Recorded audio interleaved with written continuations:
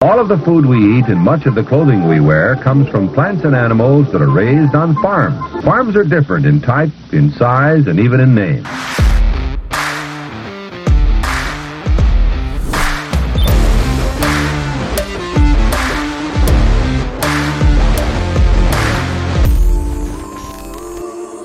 Welcome to Barn Talk.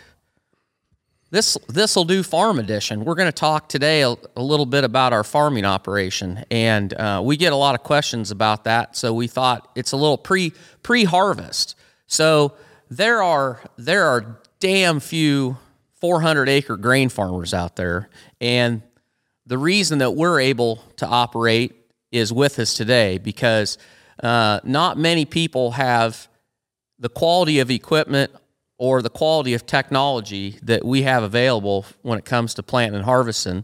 And the reason for that is the guy that's here, he is the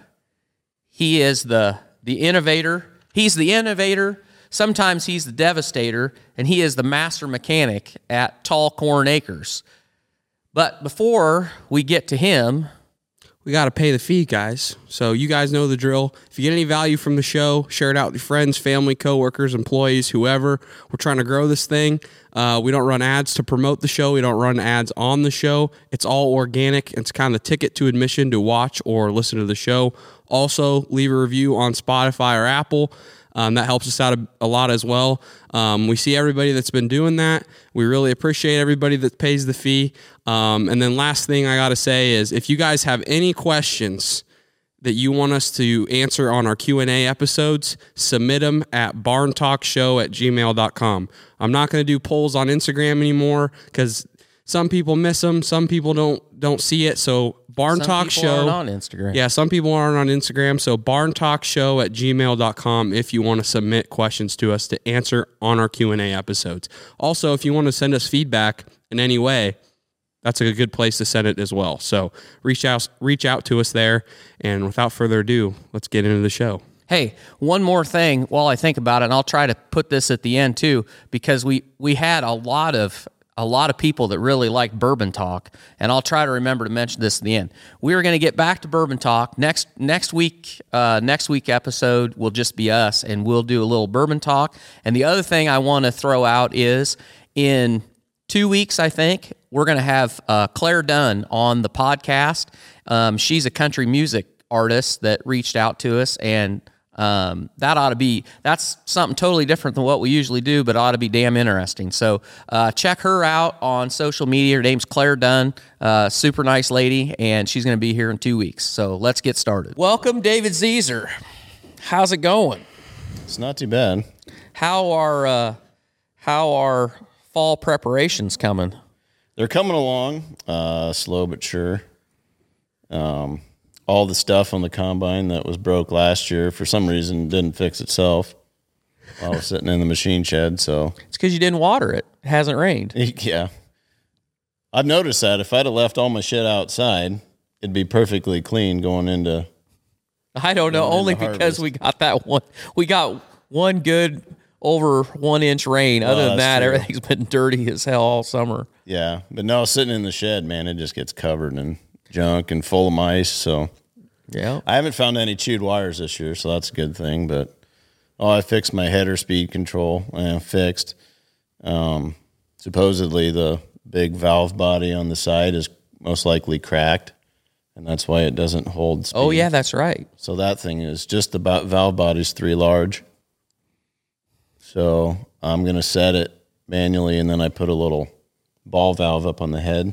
So I'm going to set my hydraulic pressure and then go down and shut that ball valve. Well, that should work. I hope it works. Yeah. But that was kind of the big thing that I got into this year. And then my header control on the platform wasn't working last year. Yep. So I drug the wiring all the way out through the column on it and patched a spot where the mice had chewed, and it appeared to be working the other day when I tested it. So, but otherwise, changed the oil in the 4640, and yeah, we're pretty much ready to go. I just got to get wagons out, air up tires, get the bins opened up, and I think we're ready. We haven't even started. We haven't greased anything. Haven't cleaned turned a out the tap. auger. Do you guys want to buy a combine? No. Someday, I just don't think Well, I got a, We will. I got a combine. I would buy your he I'll buy your doesn't, combine. but I do. The only stipulation is, and I'll overpay for it. Okay. You just have to come with it. That's the only kicker because See, that we're going to do a little extra manure this fall. So I was thinking, well, maybe if I get somebody to combine and deal with the combine, then I can just be ready to haul shit when it's time to haul shit. there you go.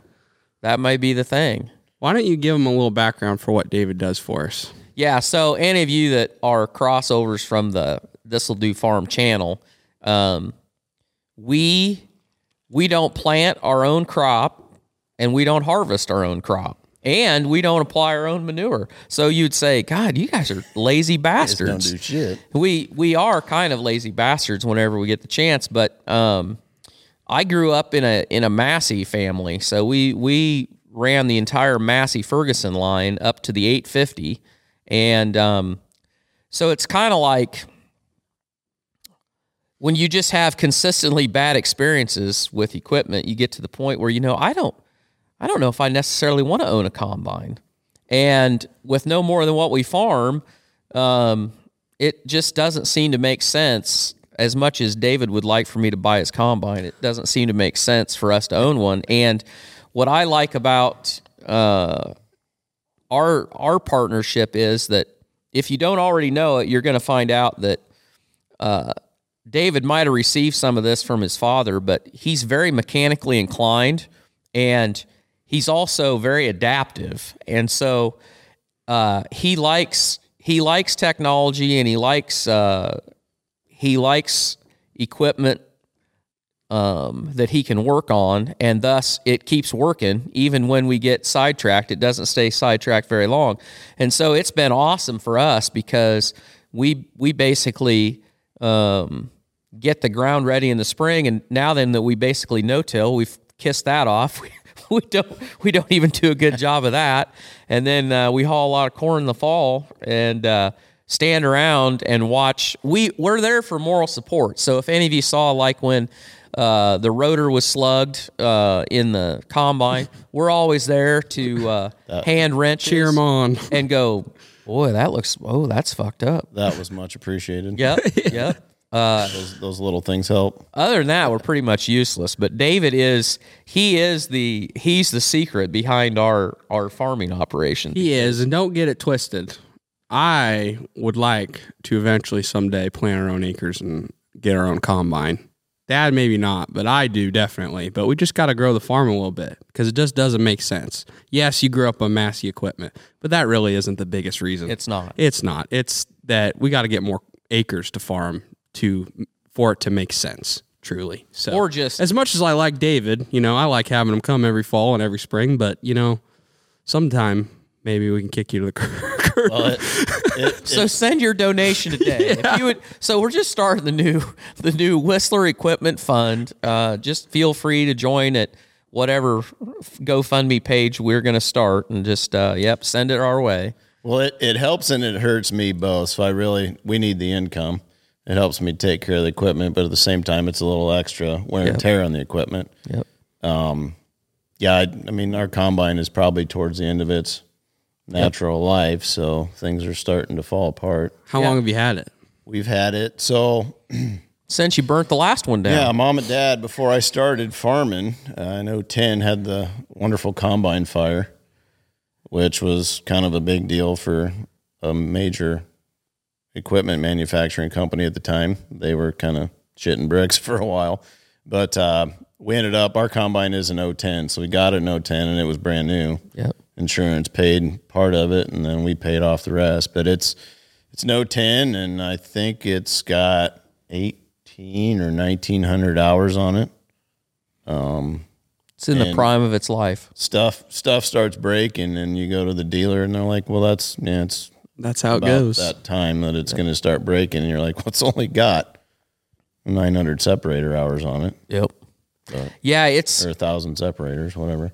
It's such a vicious circle. And I mean, I think the only thing I can equate it to for like people that aren't in ag would be, I'm assuming it'd be similar for guys that are in the dirt work business, in the fact that this equipment has gotten so high priced that to justify owning it, you have to run just a shitload of acres through it. The problem is you run a shitload of acres through it, just destroying it. And then you wear it out. Yeah. So I don't really know what the answer is, because you either have to buy used equipment and fix somebody else's problems, or buy new and just trade all the time and just have that fixed cost of it's going to cost me this much an acre for equipment. And some people argue that it's about the same whichever way you go, because the repairs can be as great as the payment on the new one. But yeah, I mean, by the time we've got quite a few other debts right now that we need to get knocked down before we can get a new combine. But yeah, by the time our combine's ready for trade, it's probably not going to be worth China much more than parts. Yeah. So give us a little bit of the background of just you personally, business, farm, all that. How'd you end up back on the farm? Give us a little bit of that. All right, well, I'll start with where the farm came from. So Grandpa Fred Rada bought the farm in 1913, and he farmed with his two boys,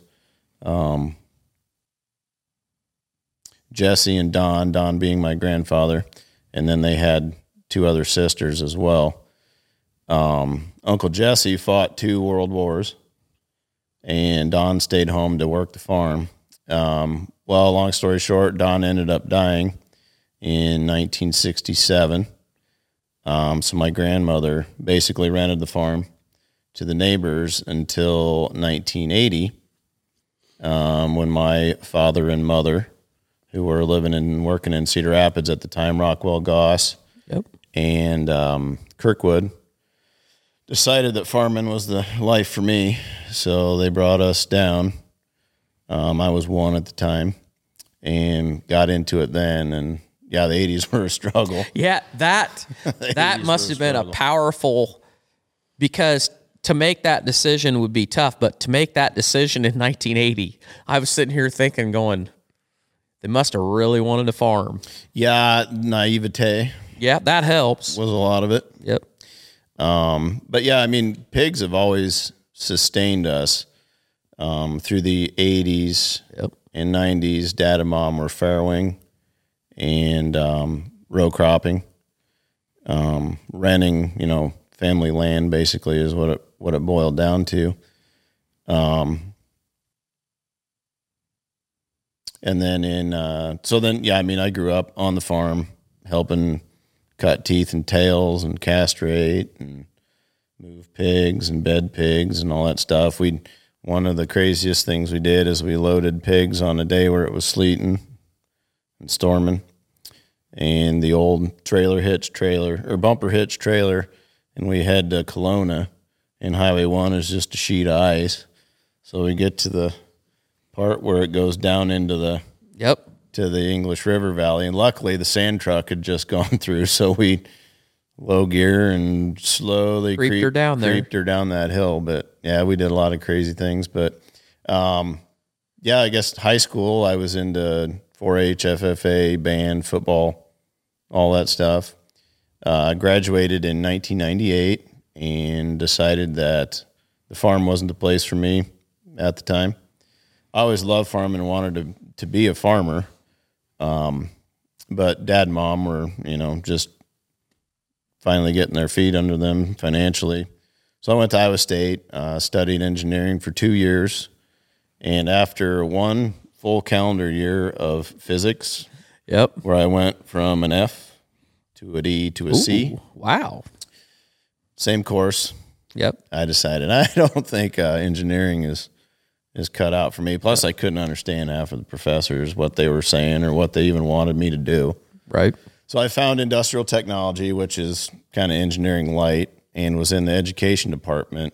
But it was basically shop class for college kids. Yep. So we had like woodworking class and foundry. We made little Iowa State coasters and that kind of stuff.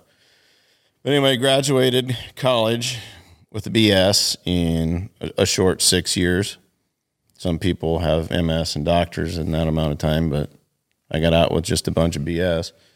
And worked for a plumbing contractor as a project coordinator in Cedar Rapids, Iowa. Not a project coordinator, a project estimator in Cedar Rapids. Did that for 4 years. And then in 2008, a friend of mine from college, good friend, worked for HNI, which is Hahn or All Steel in Muscatine, and said, hey, we're hiring engineers. You need to put your resume in. So I did, and that went well from 2008 to 2012.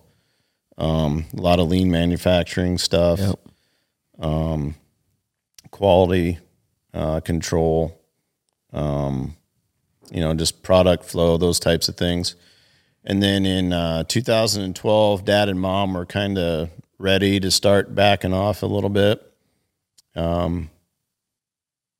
They had always done it all themselves. Like Mom would run the combine all the time. She would run the soil finisher and chisel plows and all that stuff.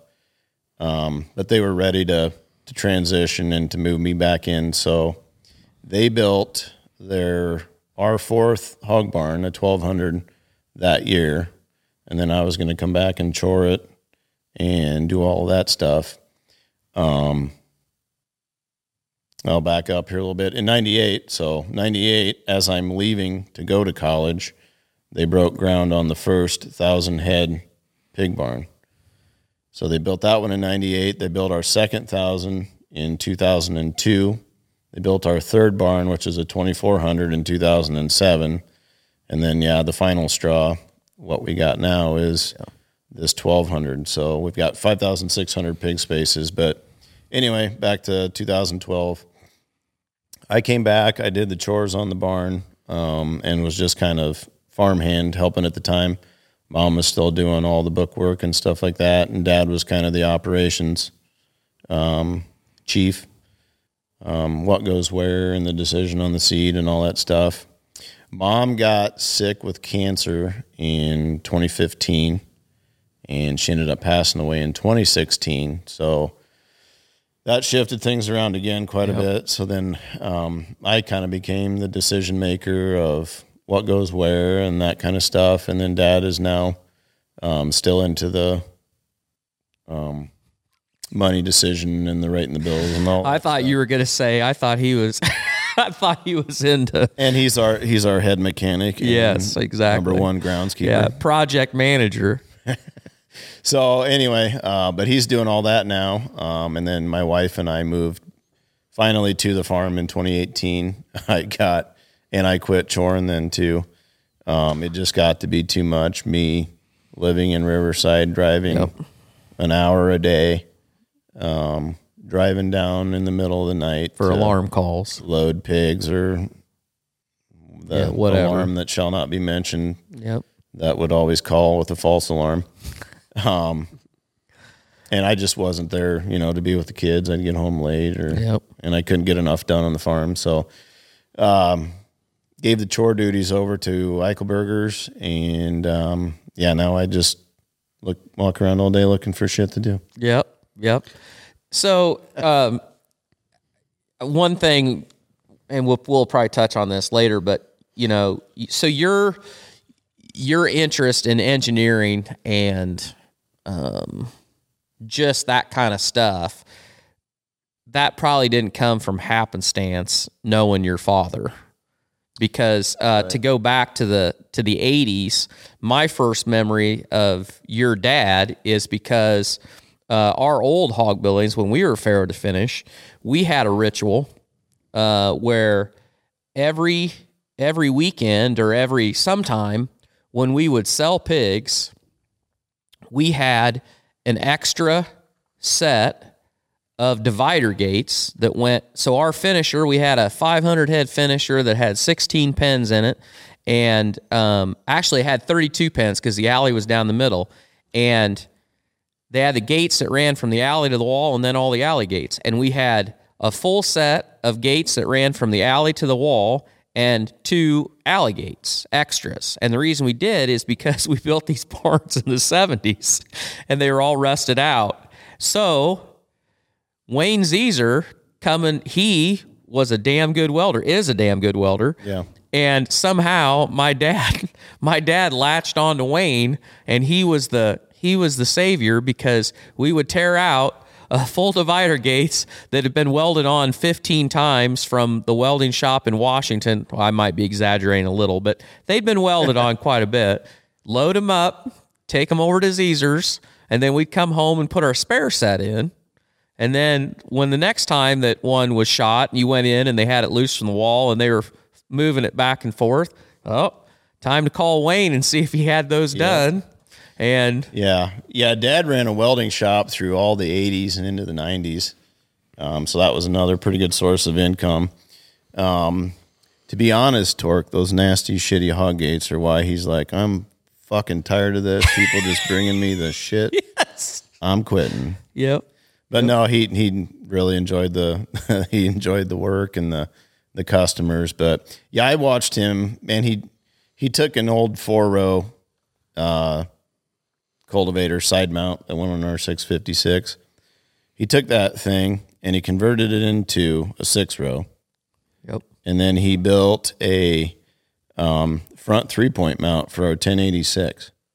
So then we had a front mount 6-row cultivator. Yep. Which, if you've ever cultivated corn, Yep. that's when you wipe out corn, is you look yeah. back to make sure you're not wiping out corn. Yep. And then you start wiping out corn. Yep. So anyway, he did that. I watched him make okay, so then we go from a 6-row planter to a 12-row planter. Well, we don't have a field cultivator. So we bought an old 8-row wide Glencoe, converted that into a 12-row 30-inch Field cultivator. Yep. We needed a rotary hoe.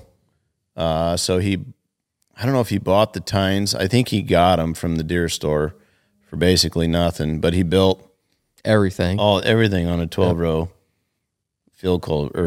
rotary hoe. So yeah, I watched him do that my whole life. He's pretty good at woodworking. He can fix damn near just about anything. Yep. So yeah, I mean, I watched that and kind of became somewhat mechanically inclined. And yeah, that's got me into wanting to, kind of be involved in the manufacturing process. I don't know if I would have liked design engineering at all or not. Yeah. Because they were just in their office all the time. Yep. Right. But I liked what I did with engineering. I was going from the design, reading the prints, to the floor. So that got me out to visit with the people and kind of hang out. But so when you made the decision, when that started looking like you were going to come back, you were married at that point. I was, yeah. Does your wife come from a ag background or city girl or? Good question. So I met my wife's brother at college. We were in the same fraternity together. And after college, I moved back to Iowa City, was living there. And their family was from Tiffin, and they farm as well. So they were into ag, and then we just kind of met up one New Year's Eve, and you gave her the kiss. One thing led to another. You thought that it would be a cruel joke on your best friend to date his sister? She was a little more into me than I was. Oh, okay. All right. Well, then it's all right. But so she was on board with the idea of coming back to the farm. Still up in the air. She liked the money of the engineering job. The hours weren't great because you'd go to work on a Friday and you'd tell your wife, all right, it should be done by 2 or 3, because I put in 4 10s and a couple 12s already this week. But something would go wrong, and she'd call, when you coming home? Well, I don't know. Got to get this up and running. This happened, and all the big chiefs are here stomping and chomping and wanting this fixed. But she kind of knew what she was getting into, and we've had some struggles here and there, but everybody does. Thank God she's with me, and because she's a pretty good woman. So. Yeah, she's still holding on hope that she can fix you. That's the thing. You just want to keep so. dangling that carrot out there. Did they give up eventually? Well, I think that's when things.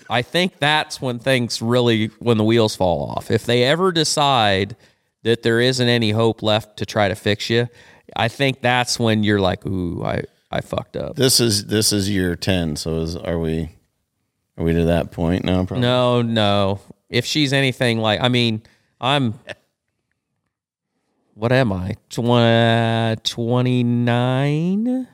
You're 29? No, yeah, I'm 29. Let's see. We were married in 93. So, yeah, at 23 will be our 30th anniversary, and Trisha still thinks she can fix you. Well, there's some things that she just doesn't. We don't have those fights anymore because she's just resigned herself that I'm ignorant and I'm not ever gonna get that figured out. But there's still, I think the list was long enough that she's working her way down, and I think I got a good, I think I got at least that much left before all the options are exhausted. So 10 years, I think you're fine. 10 years? Okay. Yeah, I think you're fine. Made it this far. I think we can make it another. Yeah, I think he's going to figure it out. Just throw a few, you know what, honey, you were right. Just throw one of them in every once in a while. Yeah. And that really helps the hope meter. I've noticed those do help, yeah. Mm-hmm. And you redid the house. That's got to give you some brownie points. Yeah, I mean, so the year we were moving to the farm, it was, boy, I'd really like to have a nice shop to work on stuff. Mm-hmm. So Dad, here's your make anything out of nothing guy. He took our old barn and put a shop in it, and we've been surviving on that. It's like 17 wide by 30 deep, so none of our equipment now fits in the fucking thing. But yeah, I was looking at pricing on building a shop, and Mama said, well, it would make more sense if we lived on the farm. You could spend more time with us, and logistically it would be better. And she said, but the basement's not in very good shape, and I think we should fix it up. Mm-hmm. So Mama got a new house, and I got a good tan and a good well digger's ass in the middle of winter. Yep. That's right. You did a great job on it. Looks great. Working on the equipment outside in front of the old barn. Yeah. So what do you think the biggest challenge for ag is today? We're kind of in a weird time in ag, weird year. It's expensive. It's hard to get nitrogen. It was hard to get nitrogen. Oh, it's going to be hard to get expensive. Nitrogen again. Next year is going to be hard. Yeah. What do you think the biggest challenge is? Yeah, I mean, it's going to be all financial. And I think the biggest problem is the policies and the policymakers. Yep. Unfortunately, everything is political. We look at our corn and bean prices, and they don't always make sense. The swings they take, why do they go up on Friday and why do they go down on Monday? USDA admitted in 2020 that they missed the final readout on crop by maybe 50%. Yep. Well, what did that do to our? And they were high. Yep. Is what they admitted. Well, what did that do to our prices all through the fall? Yep. And then there's such a push environmentally, which, don't get me wrong, I mean, and we can talk about this later. This is kind of what I think where ag is going, and I'm excited for some of these environmental things, but the people that live in cities and make these policies think that we can grow enough food on less inputs, and that's just not going to happen. Mm-hmm. But to go with the reason the fertilizer prices went up, I mean, we always joke, well, because they can, or it's because cost of our commodities are our corn and soybeans and wheat and all that are going up. But I do think it is in effort to try to save the planet. Mm-hmm. And I don't know. I mean, I've heard some theories that, I mean, they may even be looking at population control. I'm not going to go that far yet, but I just think there's people that don't understand what it takes to grow food.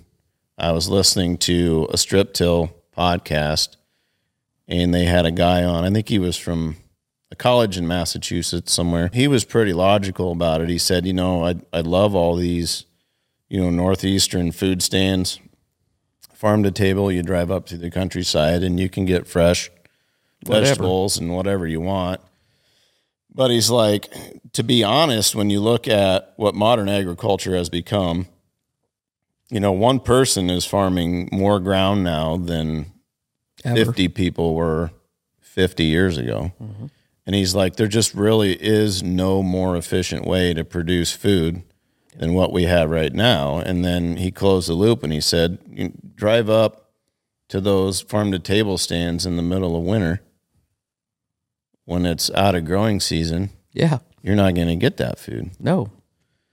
Yeah, I think the biggest problem with our country is we've lost our sight on God. And we don't believe in God anymore as a majority. Yep. And when you produce food, we've got all the best technology. The corn varieties and soybean hybrids have been they're amazing. Yep. We can drive through our area now and 10 years ago, 20 years ago, have nothing. We would have absolutely nothing for a crop right now. 100% right. But we're losing a lot of money this year. And there's nothing science can do about that. Nope. That's right. It's pretty frustrating when you're middle of July and you've had a decent amount of rain and the crop has looked really good. And it's done, this weather pattern has done this the last 3 years. And from the middle of July until, just last Saturday, 5th? September 11th. Yeah, that might 10th be and right. 11th. Every rain that they talk about on the news, you say, well, this could be the one that makes us and breaks us. If we don't get it, it could be over. And that's a gut punch when you do that for a month and a half. And we didn't get it, by the way. The one that's like, well, if we get this one, nope, didn't get this one. Maybe we get the next one. We never got that one, and the ones we would get would be maybe a 10th, which doesn't do much. It helps, but it's not going to make your crop. But, just to go through that over and over and over again, and now, like I said, this is year 3. Yep. You got nothing else but to have faith in God. And I don't know that we'll be here in 5 years. Yeah, to be honest with you, but I got to do my best to make ends meet. Right. And just have faith that my eternity is secured. Yep. And I know where I'm going when I'm done. But when you got a society that doesn't have that, doesn't know. Does have no connection to what it's like. The daily miracles that it has to take for your food to go on your table. And it's not just us, it's the manufacturing facilities, it's the supply chain, getting it right to the grocery store. And if you don't see it on the shelf at the grocery store and you say, well, do you have it in the back? Well, there's no back room, guys. Nope. Those days that truck gone. isn't there yet. Yep. The shelf is their storage. Yep. And that's how good we've gotten with our supply chain is an amazing miracle in and of itself, the way that we've gotten it dialed down. As long as it runs.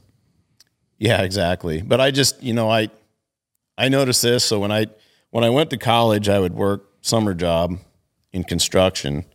And the first week every year, I was like relearning how to use my hands. Mm-hmm. So the first week I would come home and I would have cuts and bruises and, you try to pry something on, pry a nail out of the form and you just beat your hand up. So you get away from something for a while and you don't understand what it is and what it's like. And then,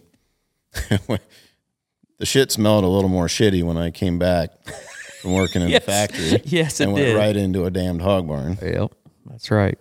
So the farther you get away from that, and the good thing again about what agriculture has done is it's gotten so effective and so efficient that we've been able to specialize and people can go do other things. But at the same time, if you don't understand how precious it is that we have our food and we have all the extra time that we have. Yep. 100%. I think that's our biggest problem facing us right now is we don't have any clue as a people how lucky we are and how fragile it is. I agree 100%. Yeah, we've talked about that a lot on here, that just people just don't understand. And I mean, you can't really blame them. I mean, I think you could do some things to help people learn that, like maybe requiring some freaking ag classes in high school or college or whatever, so people could just even know that. I don't know if that will go into effect, but it's that problem that we became so efficient that less people have to farm. So why would they know anything about it? Yep. Which I don't know how many subjects we've talked about where we go back to this idea. I just laugh because that's all you can do. But our society, and not just our society, really something I think that is unique, and it's not 100%, but I don't think there's ever been a time where the entire world, with some exceptions, is as prosperous as it is today. But pretty much everybody thinks that we are the most advanced, smartest people that have ever inhabited the earth. We got it all figured out. And I always go back and say, the Egyptians did too. The Aztecs did too. The Romans did too. Yeah. Whoever you want to talk, the Turks did too. The Mesopotamians did too. They all thought when they had it going, man, they thought we got it going. We're smarter than everybody. And then guess what happened? It all went to hell in a handbasket. Yeah.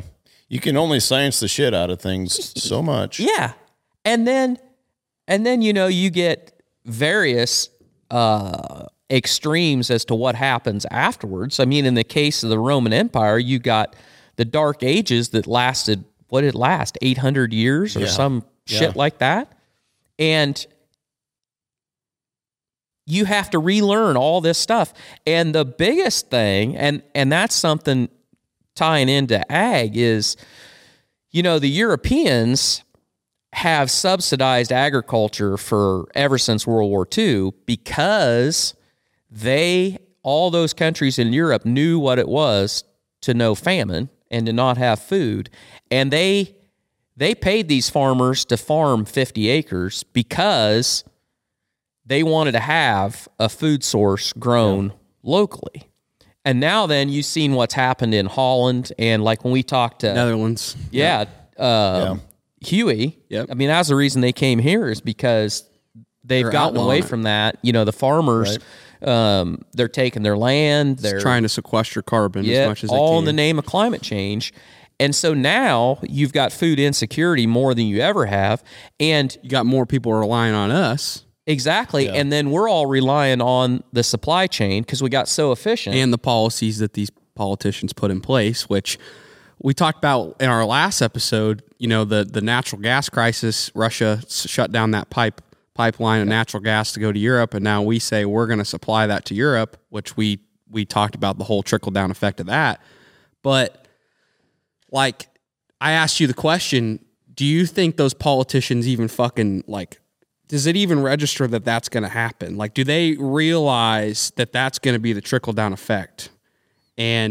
Or either they don't fucking know, or those people that are putting those policies in place don't fucking know the trickle-down effect. Or they're doing it on purpose. You want to go Mao's China? Yeah, right. Yeah. I mean, you don't, but it makes you, we also said that in the last podcast, it makes you really think, like, if we can sit here together and sit and think about the trickle-down effects of one thing that took place on the world stage and how it's going to affect farming and agriculture here in this barn, you're telling me some motherfucker from Washington, D.C. can't figure that out? Yeah, they know. Mao's China. I mean, they took over agriculture, and I think that's kind of what they want to do here. I don't remember the book, but I'm pretty sure it was Klaus Schwab wrote it. But he said, just imagine by 2030 you'll own nothing and be Yes. super happy about it. Yep. What do you think that means? Yep. Yeah, and the idea of a utopian society where everybody owns nothing and is tickled shitless to work for the betterment of everybody has been tried. has been tried so many times. And the problem with it is I mean, it's manyfold, but one of the biggest problems is that people soon figure out that some people work pretty hard at that, and then some people figure out that it's going to get done no matter what they do, so they don't do anything. Yeah. And then the other side of it is that for some reason, the people at the top of this experiment, they don't ever seem to want to live like the rest of the people, and they're siphoning. They're a little more equal than others. They're siphoning off the top. And I think Margaret Thatcher said it best. She said the problem with socialism is eventually you run out of other people's money. Yeah. I think the world model, I don't know that China's on board with. Yeah. I don't know, you guys talk about the Great Reset. Yeah. Yeah. Yeah. No, and I think China, World Economic Forum. ESGs and all that. But the model for the Western world is what China has done. yes. They've got their people subdued with the NBA Yep. and the movies they allow to come in there Yep. and the TikToks and the Yep. Facebooks. They've got them Controlled. dopamined on the little creature things that we as lazy humans will just gobble it up and not care about actual real rights and freedoms. Yeah. And we've talked about that too, that the one thing that the Chinese hold above everything else with their population is they figured out that they'll put up with a hell of a lot as long as they're well fed. Yeah. But if they have food insecurity, that's their biggest fear. That's their biggest fear. And I think we're at a time where it's very murky which direction things go, because I'm a firm believer, and it might be unpopular opinion. I don't know. I feel like more people are waking up to this just because there's more information that's coming out. You know, you've never been able to get good information out of China at all. But they've been lying about their census for years, and they're in probably one of the worst conditions generationally of any country in the world, I think. I mean, Japan is a textbook case. I mean, They're Japan, their birth rate's been terrible for a long time. They're circling the drain. But Japan. China, they're headed to they're like running the buffalo off the bluff. I mean, they're headed to a point where their population is going to drop so fast that their ability to manufacture and to grow their economy is just going to go into an absolute tailspin. And some people think that they won't be able to keep control of it just from the fact that. Well, explain why, because some people might not know why. You know, they had this huge population, and basically they had famine coming out of Mao, and I don't know, what do they call that? What they call that when they Mao? Oh, what was it? It was the Great Society. The Great Society, and so they had starvation and famine, and they had this huge population because people just had kids like crazy, because it's like here. Many generations ago, because it was cheap labor, people had kids because you had to get all this work done. It was all manual labor, and they did the same thing. So they started a policy. It was the one-child policy, where they only wanted, to have one child, and if you didn't have any kids, that was even better, which was really hard to do because boys were preferred because they could work. Yeah, Yep, boys were preferred. Yeah, and if you didn't have kids, you didn't have anybody to take care of you, and there wasn't any social safety net like here. And they did that. They did it very well. They did it so well that by the time they figured out that if you don't have a birth rate that is above 2.2. I think 2.2 is basically Per family? a maintenance.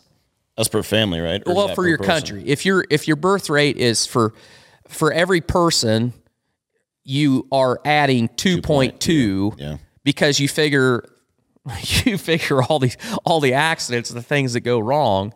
On a national scale, if you don't have a birth rate that's above 2.2, you're going backwards. Like 2.1, 2.2 is basically maintenance. Over a period of time, your population will stay stable. Yeah. China is Below that. I want to say China is like one of the worst in the world. I think right now it's worse than even Japan is. The United States, one of the arguments you can make is part of the reason we have such a horrible immigration policy is because when we talk about it, we say, can't these guys see what happened or what's happening? I think they do see what's happening. If you take out what's perceived as, or the numbers that are estimated for illegal immigration, if you take out what the United States birth rate really is, it's only about 1.6 or something like that. But if you figure in all the immigration, total immigration, what's estimated, we're right there about 2.2, which makes us probably the best developed nation in the world. And then you have Mexico, which is The right up opposite. there too, and they're one of our biggest trading partners. So if you look at that, We're we're good on that part. We're the floatiest turd in the punch bowl. Exactly, you're exactly right. But China is in a So horrible China's spot. pretty much, they're not going to have enough young people to replace the boomers. Yeah, so this whole idea of the World Economic Forum that we need to make everybody equal, and really what that means is the Western world needs to go down. Yep. We've spent trillions of dollars and however on the UN, which in my opinion was a waste of money. We should probably disband that because nothing gets done of any substance there, but I could be wrong. But we spent an awful lot of money trying to bring up the not the uncivilized, but your third world countries, the undeveloped part of the world. We've spent a pile of money doing that, and we really haven't gotten a good return on our money. So now then the idea is, well, if we can't do that, we'll just bring everybody else down. Right. And I don't know. I feel like if you asked me 2 years ago, I would have thought, I think I'd be more scared of that than what I am today. Because today I feel like the wheels are starting to come off on all of this. And not that that's good, because I feel like the wheels are kind of coming off on everything. And now it's kind of a crapshoot what we're going to get. Right. But I don't have much faith that We're going to fix it. we're going to fix it, or that the people on the hard left are going to get what they want. I think we could all end up with something a lot worse. Yeah. Like we could end up in complete disarray. We could end up in a civil war. We could end up having a famine in the Western. Well, I don't think it will be. Yeah, I don't think it will be left's going to win, because I think there's enough people on the opposition in this country to say they're not going to let you do what you want to do. There's going to be, if they go that far, there's going to be a point A where lot of pushback. there's going to be a point in this country where people are going to put their foot down and say enough's enough. We're not doing this shit. Yeah. What scares me though is, so the opposition party to what the left is doing, we call them the party of stupid, but they're really not. They're the party of, I'm in this with you and we're going to make some damn money. Party of apathy. You can vote R all you want, but if you're not putting the right dude behind that R or woman behind that R, We've been voting. we're going to go with the Democrats, but we're just not going to go quite as fast. We're going to go off the cliff, but we're just going to go about 5 miles an hour. Yeah. We've been voting for the lesser of two evils for how many generations? Yes. And I'll tell you something else. You can take local, we touched on this a little bit last week, talking about thinking local, but I'll give you a great example of how we ended up where we are and why we end up with the kind of candidates we end up with. So, I was an elder in the church that I grew up in. And that's that's an interesting little microcosm of politics, because you have competing people within a congregation that think we ought to do this or think we ought to do this, or how's the, I don't like this pastor. I don't want, whatever. I think the number one reason churches dissolve is because they can't agree on the songs that they're singing. or are we gonna? I heard that stat one is they fall apart because you want to do the new agey stuff, and I want to do the old timey gospel stuff. Yep. Yeah. Well, within that, and that, this is an old, what I'd call an old line religion. One of the Methodist, Presbyterian, Baptist. One of those groups. So they had they had a regional council, and then they had a national council. And they would have these meetings. Well, they would schedule these meetings, middle of the week. And for all the decisions that were voted on, both like in the Midwest and then in the national, okay, well, who can go to that? Right. So the people that go to that are retired liberal school teachers. Mm-hmm. So on our board at our church, there were pretty equally split, some farmers, some business owners, and then some retired people. And a lot of those retired people happen to be school teachers, and very liberal school teachers. Well, guess who's got time to go to the meeting for the Midwest and the meeting for the national? Retired school teachers. Yep. So then you do that. You do that for decades and decades and decades. And when I got off of that circus, I swore I'd never do it again. And we actually left the church. And it wasn't about my local church. That isn't why I left, although I had some disagreements with the pastor we had and all that. It was because the national policy of that church was they wouldn't invest, their pension wouldn't invest in any company that did business with Israel. And they wanted Israel declared a terrorist deal. That was the straw that broke the camel's back. And they had a vote on it, and that passed. And that was when I said, I'm done. Yeah. And I when I started that, I was like, how could people think that? And then I just thought, I'm like, well, you've been sending the same minded people to do this for all these years. Okay, back out. National politics.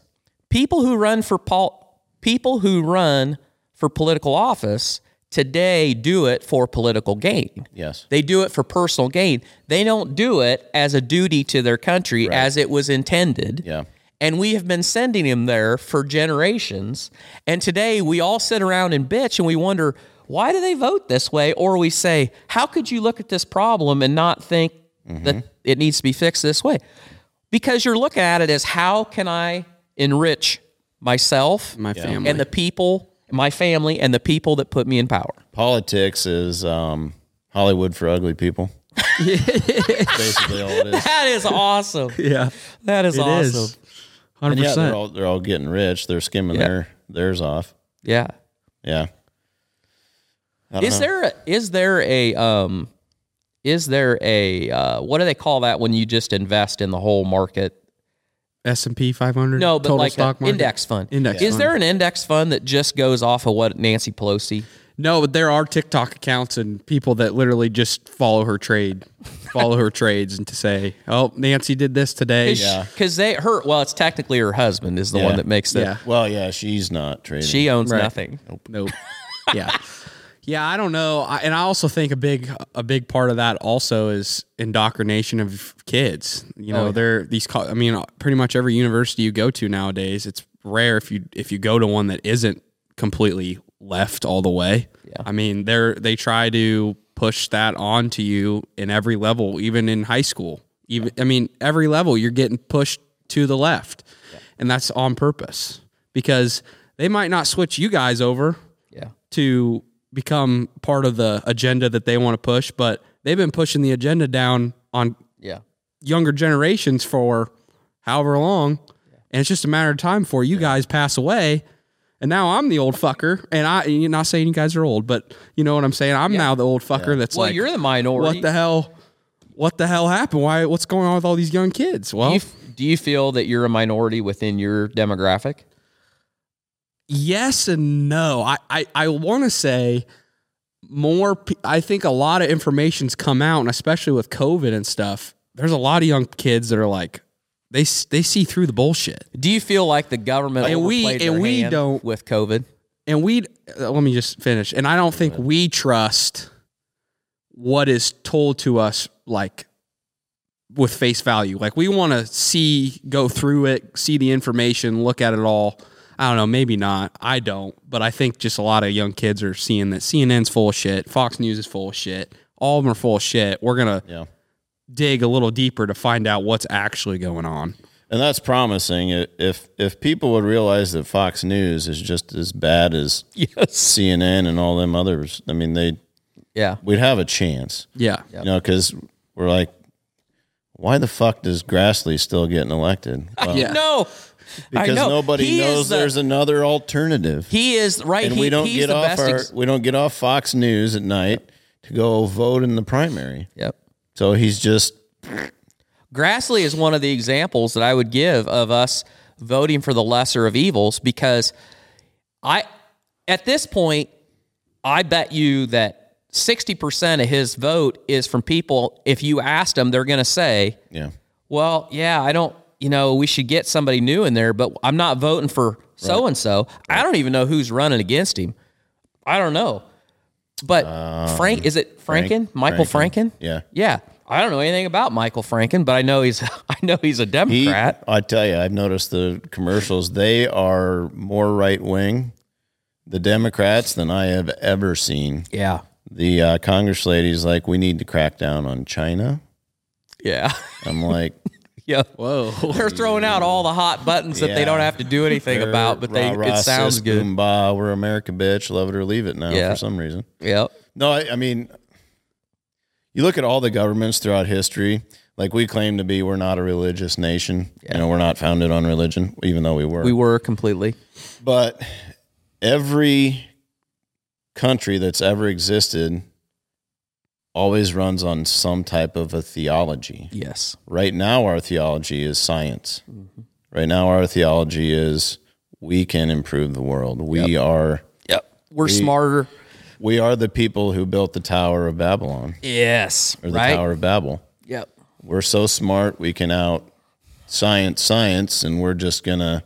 Yep. So anybody who says, well, droughts have always happened. Yep. Thank God for global warming, or we'd still be under a mile of ice. Yep. They think we need to control the environment. Well, thank God that God controls the environment, and we didn't have a say in it, or we wouldn't be here right now. And we can control the environment till we can't. Yeah, well. That's the thing. I mean, it's like we can do all of this stuff. Yeah, and what's to say we shield the sun enough to the point where we go into, a mini ice age like happened 300 years ago or whatever it was. Yeah, I mean, it's a. I always say, all this global warming stuff's great, but if everybody in the world doesn't get on the train, what's the fucking point? Yeah, we can do everything here in the United States to be pro-climate, but if no one else is on board, then what the fuck are we doing all this shit for? Yeah. And the other thing I say is, I wish that they wouldn't push it down so hard. I know that the reason they do it is because there's so many people that are going to financially gain from a new industry booming. 100%.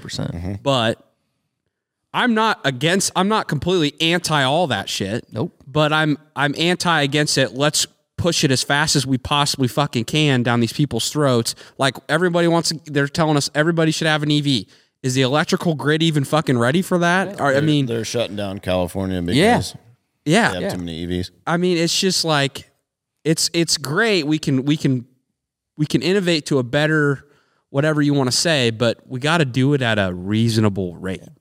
Yeah, we talked about this with the inflation fighter pork barrel bill about the EV tax credit, which they didn't need that at all. And like Elon, he said it. We don't need any of that. Right. And as we're talking today, there's a guy over measuring out, put solar on my other hog building. I'm not buying solar because I'm gonna get a kickback, I am going to get a tax credit for it, but I'd put it on. I would be putting it on even if they weren't, because I've got it on one of my other buildings. It makes sense. Mm-hmm. It's financially, it works. Like, it works. The numbers work. Okay. Stuff like that is just going to happen if you just get out of the way and let people do it. And I think it's great. I think it's a good deal. For me, solar works. Now, does it work for you if you got it in town and you put it on your house? I don't know whether that makes enough sense, cost versus benefit. But in the hog business, for the volume of power that I use, and that I've got this big roof that I can cover with solar panels, that makes sense. Yeah. And I do it whether I was getting a tax credit or not, because I know it works. But to shove it, you're 100% right. This idea that we're just going to move everybody, that doesn't work, because the system is not ready for that. Yeah. And that's where they get it wrong. They just plain ass get it wrong. Or do they? Well, that's the crazy thing. Mm-hmm. I don't know. It's to look at it all and realize how batshit frickin' stupid it is. You got to think, well, they're not that dumb, are they? And they probably aren't. I don't know. Yeah. I mean, I'd say, I've used COVID for the last, I don't know how many podcasts as an example of, they are pretty fucking calculated, obviously, because that was, that whole thing was calculated. And I think the whole idea of pushing global warming, like Florida's going to fucking get flooded and sink and be gone, that is an extreme version of that exact thing that COVID was, where if they're telling us that, the whole United States is going to get, the southern part of the United States is going to be fucking gone, why are the banks financing? Why are investors down there? Why are you still getting insurance? Why are you getting? Yeah, house? I mean, these places wouldn't fucking finance these areas. Like, it's bullshit. That extreme push, I don't buy one whatsoever. Maybe a little bit of global warming's happening, but the extreme fucking push that you put, it just pushes me further back. The big pushers of it all got a house on the ocean. They all drive around in their private yachts, and they all fly their private jets all over the world. Yep. No, to your point, sir, like, I'm going to do this on my own. I'm going to become more environmentally conscious. I mean, we used to tear up all of our fields up until a couple of years ago, but you look at your field, and your creek has now become silted in with all of my topsoil that I'm never going to get back. Yep. So I'm moving there eventually on my own. I went to a strip till meeting at Iowa State last fall, and I'm interested in doing it. I want to do it. And beforehand, they gave a little spiel. They're like, well, yeah, we've got these let's just talk about these carbon credits. He's like, it's coming, and all these big companies are going to invest in it, and they're going to give you incentives to do this. And I was like, why are they giving away their money to us to farm? Well, it's because they can offset their carbon credits, or offset their carbon credits. Well, I didn't know at the time about the plan of the World Economic Forum and the ESG stuff. Yep. Well, now it's all coming together. Yep. Now it's all making sense. I mean, eventually, I want to do strip tilling. It gives me a great seed bed, and we all know that emergence is the most damned important thing you can have. Yep. When it comes to a viable or a most potential in your crop. Yep. And I would even go down the line of cover crops. Yeah. Mm-hmm. I don't give two shits about sequestering carbon. Yep. I just want to rebuild my topsoil. Yep. And build a more fertile seed bed. Mm-hmm. Yep. Like, I don't understand that sequestering carbon thing, because so we're pulling stuff out of the air, and it is going in the soil, but when the rye dies, doesn't it give off CO2 and go back into the air? Mm-hmm. I don't understand how there's a. Yep. I'm not. They may be right, but I just don't get it. And it's a shell game. Yeah, no, the thing that the carbon credit thing is weird to me, because us as farmers are gonna sell the amount of carbon we sequestered to a corporation that is releasing a shitload of CO2 so they can look good on paper. That's exactly right. I mean, what's the that's it. because then it's like, that's weird to me. You are still going to be releasing all the CO2 in the atmosphere. These companies are going to buy these carbon credits. But if us as farmers sell them those carbon credits, all it is just your image to how you look. Oh, look at us. We bought all these carbon credits. Meanwhile, some people are like, I just watched China put up 50 new coal plants this year. Yeah. And they burn the dirtiest coal there is. They don't give a shit. But we don't breathe that air here. No. Yeah. No. You're 100% right. I mean, that's what we were talking about when Russ was here, is that, these companies. And I mean, hell, yeah, if there's going to be a good enough incentive for us as farmers, I think a lot more farmers will probably do it. But on paper, to me, with the explanation I just gave, that's a little odd. It's a little bit of it just sounds You're not fixing weird. anything. No, you're not. You're not fixing anything. Right. All you're doing is shifting money. You're just moving money. Yeah. You're and so much of what has happened in this country is a transfer of wealth. I mean, that's what it is. It's a transfer of wealth. These companies, they're going to pay somebody for a made up, basically pay them to do a practice that they may or may not have already been doing, just so that they can take that off their balance sheet for their ESG score, that they look better. I mean, it's just another quota. It's just another quota. Yeah, and they get the sense of playing God too. I think there's a little God complex to some of these planners. Well, and that's, that goes back to your earlier point that, we've lost our faith as a country. I mean, well, yeah, if you really want me to piss people off, we put ourselves as God.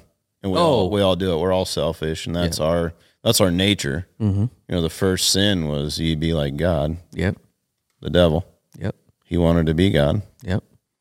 And we do. Like the idea of climate, the idea of that we can fix the climate. Right.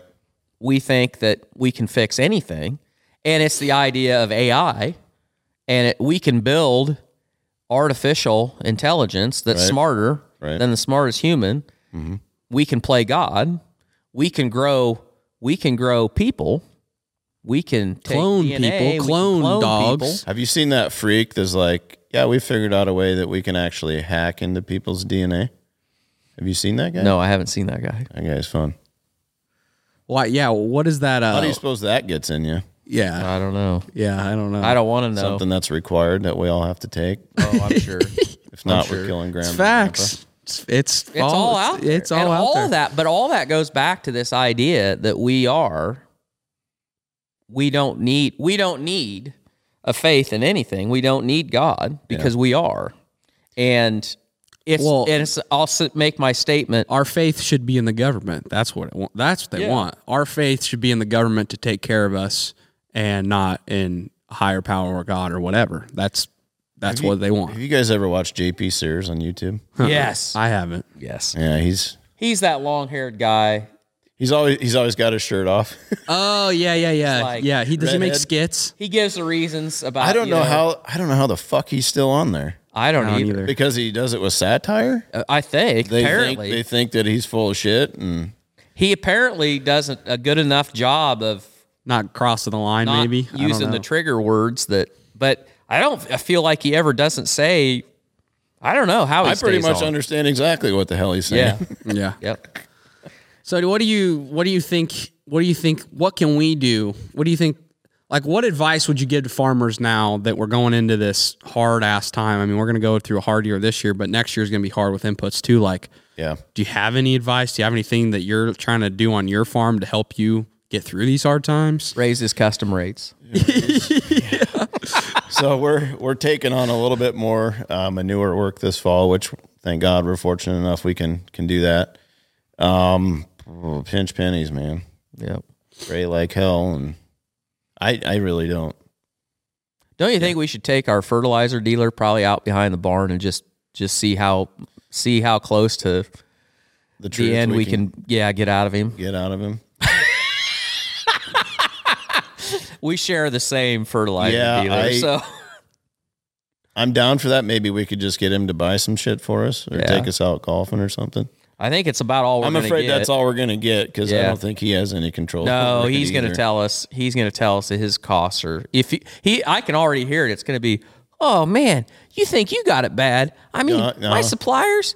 Oh, I got to pay for it 2 weeks before I even get it. It's terrible. I don't even know what it's going to be. I mean, you're lucky I'm even here. You're lucky I'm even in business. We're almost going to quit last week. I asked him about another product. It's not something they do, but it's something I'd like to do. And he's like, well, I was going to do that, but I got to build a whole nother shed to store it in. So. Yeah.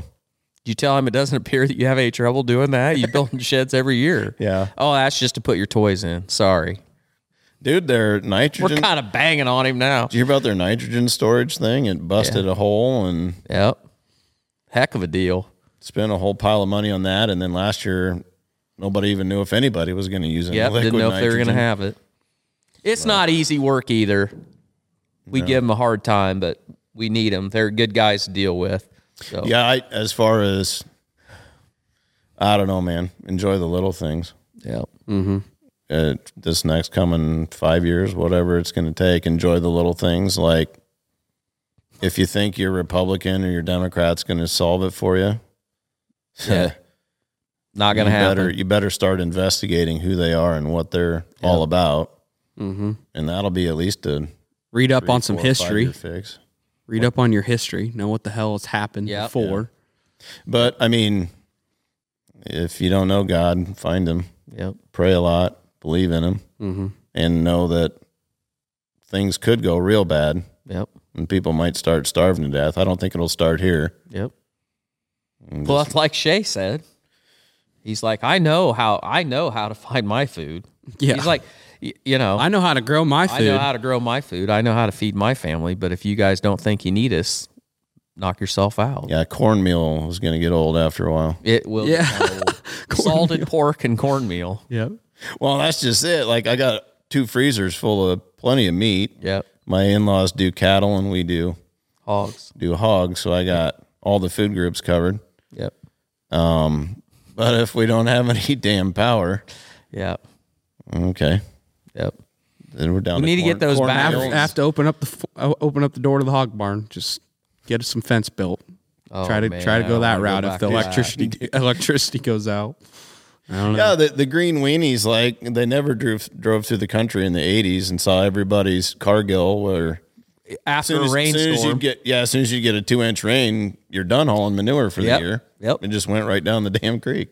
I mean, those arguments are just, it all comes down to scale. I mean, all the stuff that we get dinged about from people that want to grow, they want to go down this road that ag should be much more diversified and smaller and, pasture raise this. That's all fine, but you cannot feed a civilization. Yeah. You cannot do it at scale. And you want to... And you guys are a great example. We're a great example. Just about everybody that owns a damn hog barn here is a great example of a large factory farm. Yeah. Supporting hundreds of family farms. Mm-hmm. Even the people that don't have a hog barn maybe work for them. Yep. Or they sell grain to them. Our grain basis around here now is phenomenal. Yes. Because we've got so many buyers here, and that's going to get a lot of us through this. Mm-hmm. Well, through the drought and then all the economic shit show that we're doing. Our county, you can talk economic development, and we've talked about this before, but our county our roads would not be paved if it wasn't for all of the animal agriculture that is done in our county. Yeah. It is the biggest financial driver in our county. Mm-hmm. Absolutely it is. Mm-hmm. And like you said, it also enhances the profitability of all the other parts of ag. The grain side of it is enhanced for having that animal agriculture. Mm-hmm. So anyway. Well, I guess we kind of went down a tangent there, a little bit of doom and gloom, but let's get into some of the things that excite you in the next 5 years when it comes to ag. What excites you when it comes to ag coming up? I am excited. So we just shat all over science and technology. Well, kind of ish. We can science the shit out of everything. But I do see a lot of promise in technology. We just put that harvest lab on our manure bar. Yep. which is another reason why I'm not spending any money for the next 5 years. Yep. We've spent a lot the last 2 years. But I mean, that'll tell us what we're getting out of our manure. I don't know if you guys have covered this before with your... Just a little bit.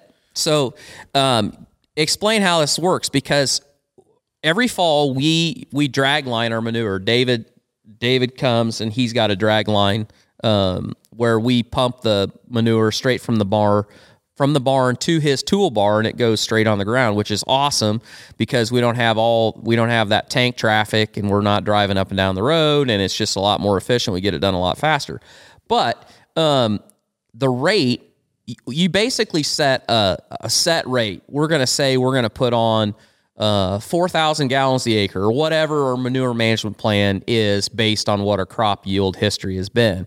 But your manure, as you're pumping it out of that barn, it varies. The nutrient value varies a lot. And so explain what you've done that you've changed. So as Torque was saying, you got 3 major nutrients in the manure that you're really concerned about: the N, the P, and the K. And as you're going down through the levels of the pit, there's basically 3 different stratification levels that they've noticed with this Harvest Lab machine. But you have different levels of all 3 of those elements, N, P, and K. You got typically more N at the top and more P and K at the bottom. That's usually held in your solids. However, the stuff at the top is more of your like ammonium nitrate, which loves to vanish right away, and then you get more actual nitrates that stick around in the bottom. But what this machine does is it will show us live the amount of N, P, and K that we're getting per 1,000 gallons of manure. So that's how we know how much that's how we determine what to put on as our application rate via the DNR is based in thousands of gallons per acre. So we can either go up to your limit with the amount and just go full amount, and then it just tells you and it maps on your field. So on this acre, you got 220 pounds of N, 180 pounds of K, and 180 pounds of P. Yep. So then you can take that information and then go back and determine how many gallons. Determine how much, if you can variable rate your side dressing or your N, your PK later. Yep. So that's basically how that's going to work for us. I was talking to said fertilizer chemical dealer. Yep. And he told me that, well, yeah, you get your manure done and give me our maps that we make, and they will adjust our rate of P and K For what they apply this fall. Yep. The issue is going to be, am I going to get it all done, and will they have time to get it on before Yep.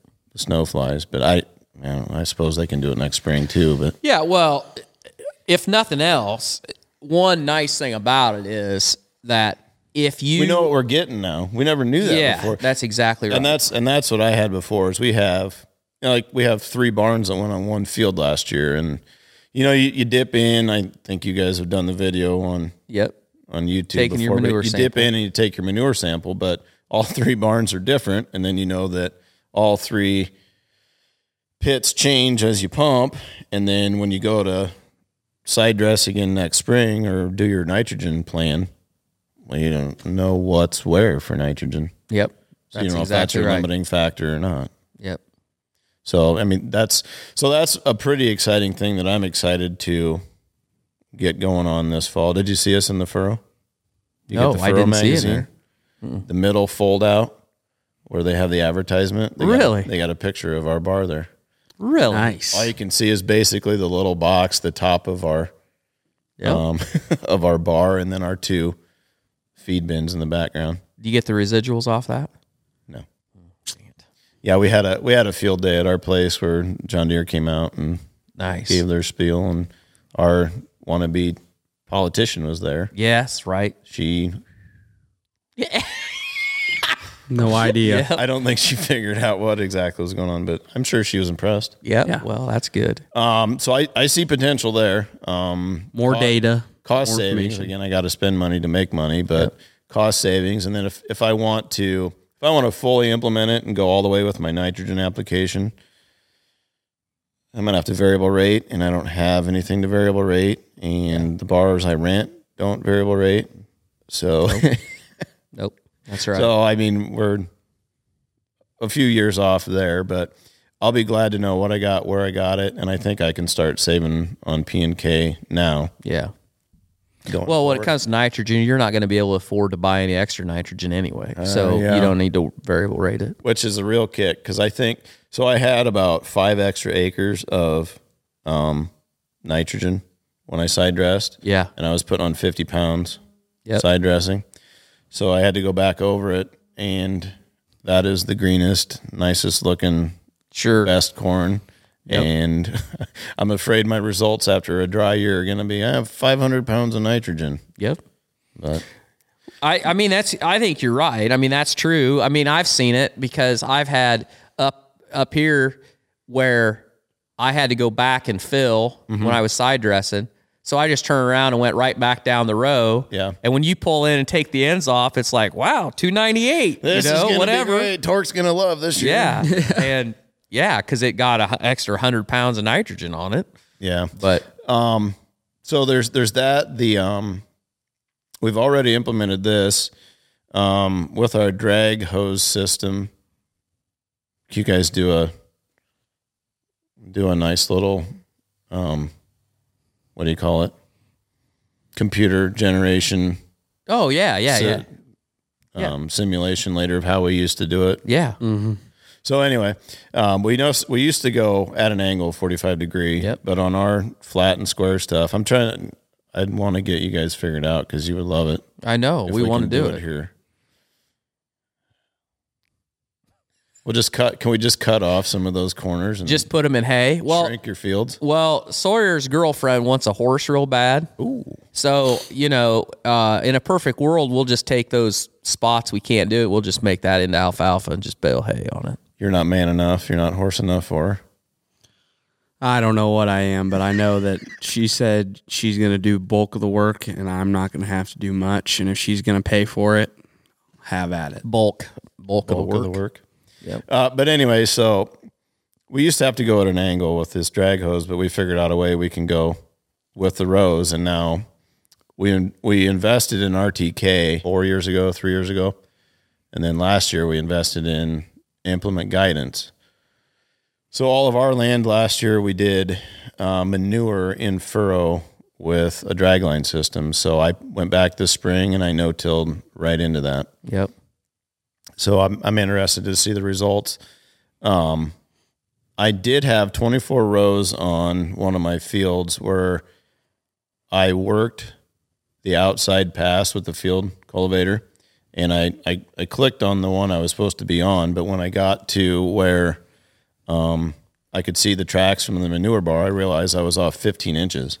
Oh, you're right in the middle. So I quick shifted it, and you could see up until like V7 Right to the what row. was in it and what wasn't in it. Yeah.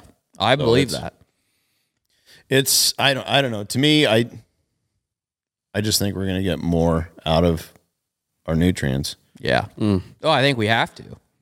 Absolutely. Yeah, and in another, I mean, going forward for us in the future, I would even want to side dress with manure if I Yes. I agree.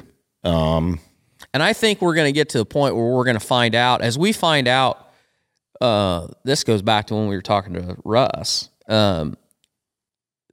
There's a lot in that manure that we're not accounting for. Yeah. A lot of the micronutrients that are in that we don't even worry about.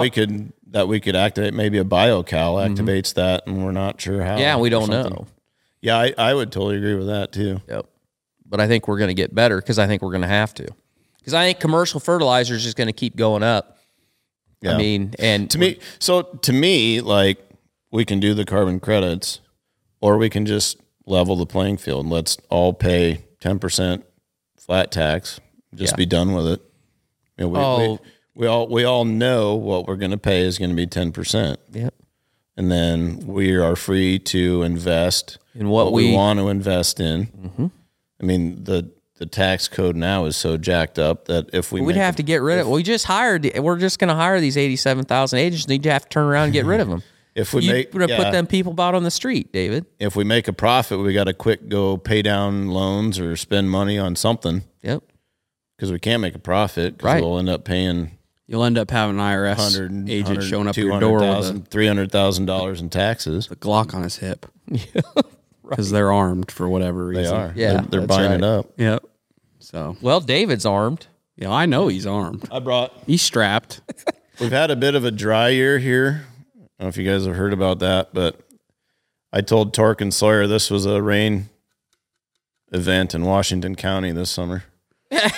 Just a nice little squirt. Just a nice little Couple squirt. squirts. I Is thought that- maybe you had vodka in that, and that. Yeah, was I how did you too. were- Honestly, when you showed up and said what'd you say? I got the Rainmaker or something. Yeah. I was like, I was like, "Wow, are we going we to can do some shots We're with going this to do thing. unity shots No, out of this I'm not into vodka. That supports Russia, and I'm pro Ukraine.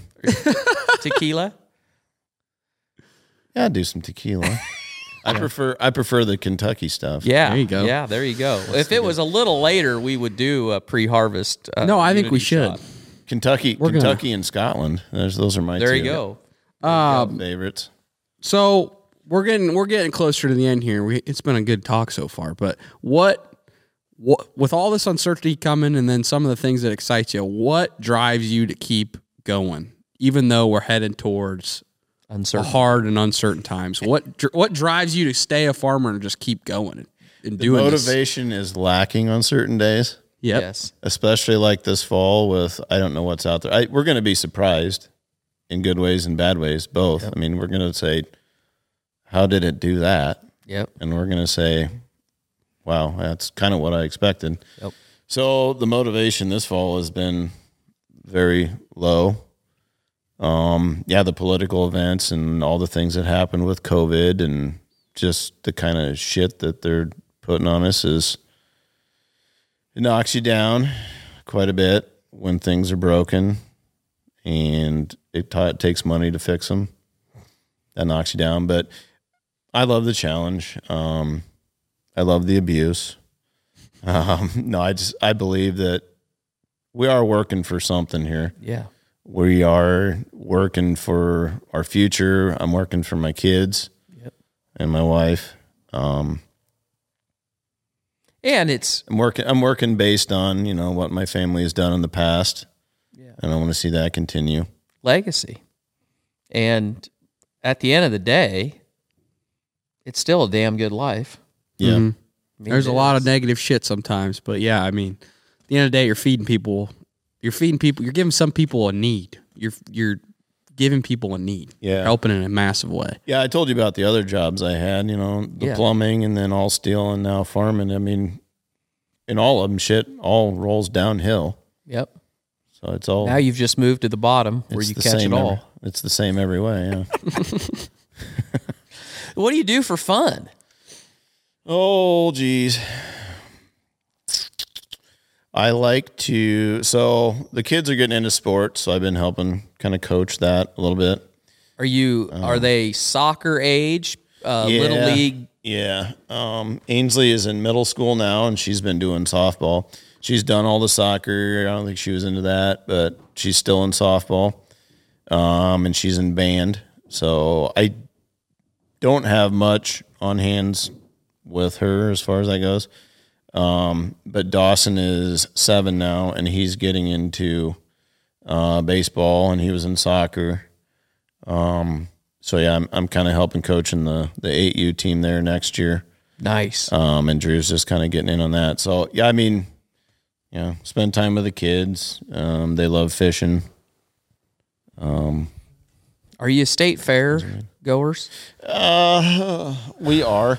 The last 2 years, we went on pretty substantial camping trips. We went to South Dakota last year, which was a fantastic time. And then we went to the Smoky Mountains this year. Yeah. How was that? It was good. Those bastards get rain every fucking day, though. Yep. That's why all those TikTok videos, there's always that fog rolling through the low places, and they don't tell you it's because it just finished raining like an hour before that.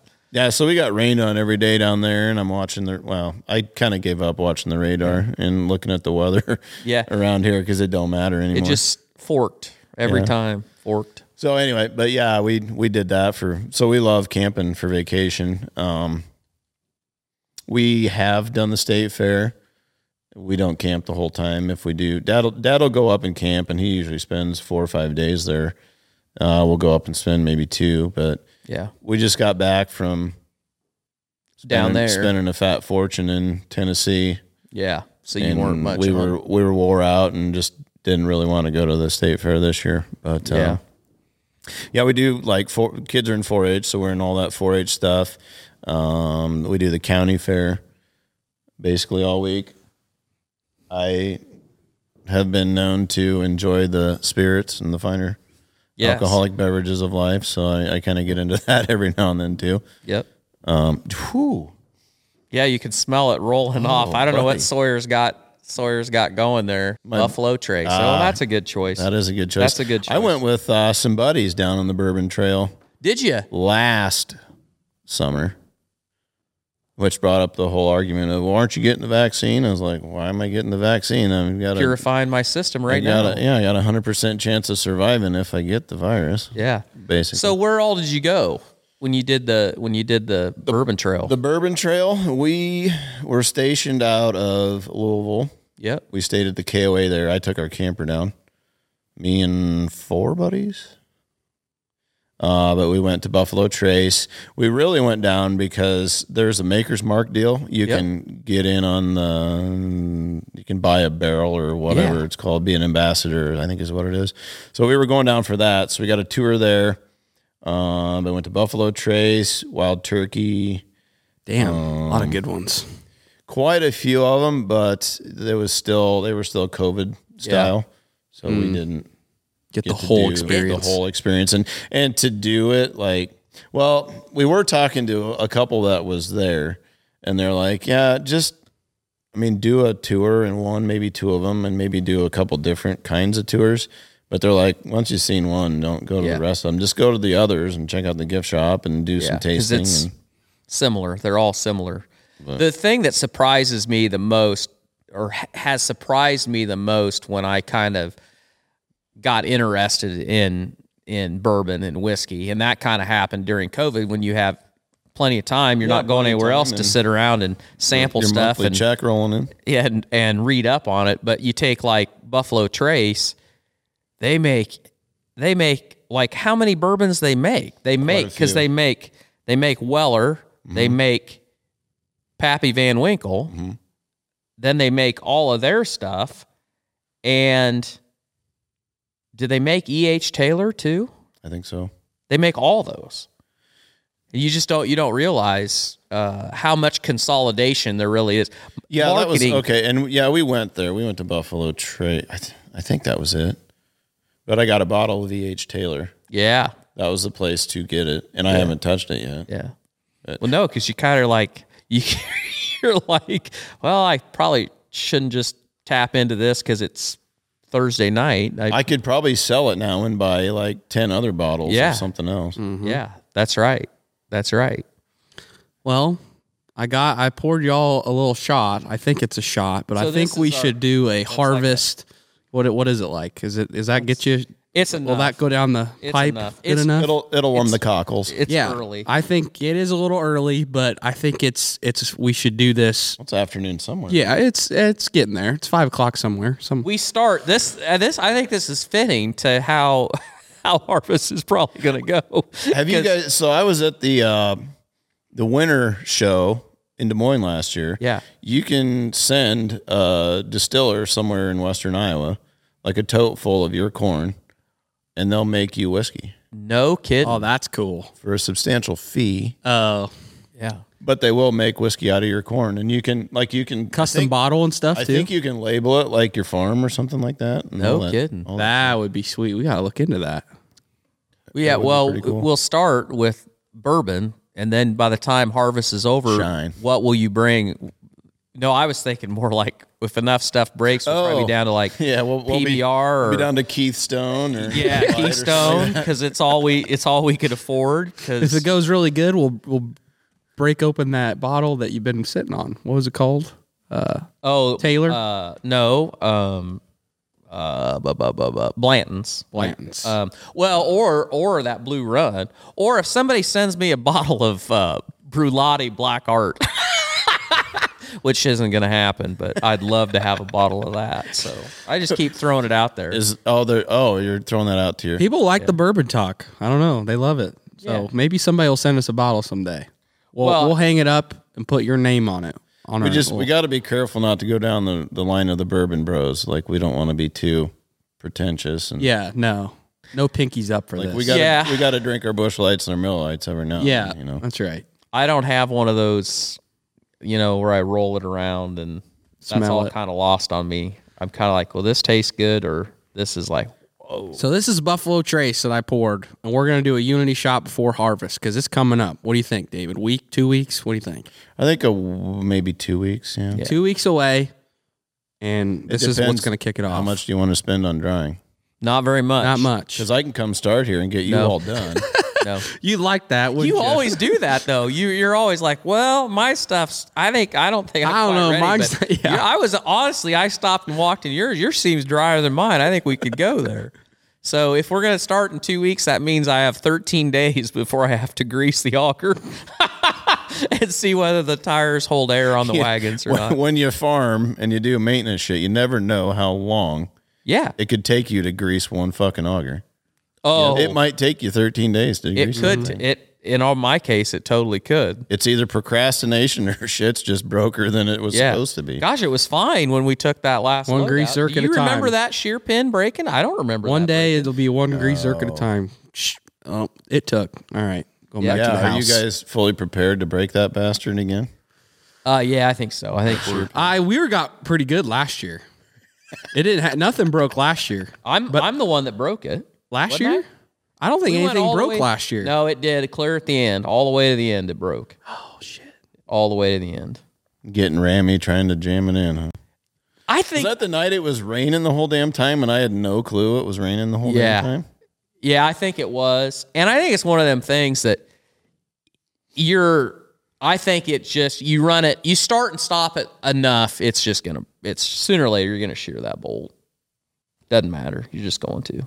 Yeah. So All right, well, let's take this shot. What do you say? all right. You got any toast? Got any toast? David, Gosh, you got anything?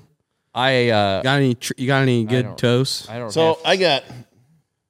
oh boy, got here a we thing go. of Are you getting a list? No, I just got a thing of wisdom. I heard this a couple weeks ago, and I noticed in your notes you're talking about me being a mechanic or jack of all trades or something. But you know the jack of all trades thing? Yes, Do you know the full thing? I do. I Yeah. didn't, but I saw that. A So get it. jack of all trades is a master of none, but oftentimes better than a master of one. That's right. That is so Cheers true. to that shit. Harvest 2022. Here we come. Here we And let's come. wish it a good one, boys. All right. All right. Cheers to that. Cheers. Not too shabby. Like water. Stuff. Yeah, we'll have to afterwards come back and talk about how good or bad it went. And If you can't get enough of David, he's usually always on our YouTube videos on This Will Do Farm showing you what the hell's going down in the combine or the planter. So if you want to check out more of David this year, Yep. go over to TDF, subscribe, and you'll probably see him this harvest when we get shit done. So He'll give you his wisdom on why I shouldn't plant or why I should plant my fields a different direction because he barely has time to get going because the roads are so short. Yep. Or my grain cart or my wagon driving or where are we? Like where are they? Why is nobody coming? where's to unload Sawyer? me? Where the fuck is he? We may investigate your planting arrangement more if you want to do this Yes, with the road stuff. I think I'd be And fine like, with that. like I was saying, you may get a couple horses, Sawyer. We got to cut some corners off. We're starting with one first. Putting a drive at the end of that 100 up there. Okay. You know, putting one on the corner and Yeah. planting it the other way. Yeah. And they think that they got to do a study because they have the sight distance thing. Mm-hmm. But since it's so flat there, And it's on the curve. yeah, it might have to be back a little bit. I'll just call Hora and see if we can just go straight. Just Right take off the across over corner into- there. That'd probably work for him. Get yourself a Oh, easement? Yeah, they're called. absolutely. Well, We don't need no stinking easement. you think we should wrap it up here, boys? Yeah, Any we final should. thoughts? So, couple things. First of all, we did a good job of promoting the bourbon reviews. So next week there'll be a bourbon review. I don't know what we're going to pick. We'll grab a bottle of something. And 2 weeks, Claire Dunn is going to be on. So check her out on Instagram if you don't know who she is. Or look her up on Apple Music or Spotify. Yep. She's got music on there. So she's going to talk about her story, and then she's going to play for us a little bit. Yeah. So 2 weeks, that's coming. You guys pay the fee. If you got any value, share it out. Pay the ticket to admission to watch or listen to the show. And thanks, David, for coming on, and we'll see you in 2 weeks. You bet. Thank you guys. Appreciate being here.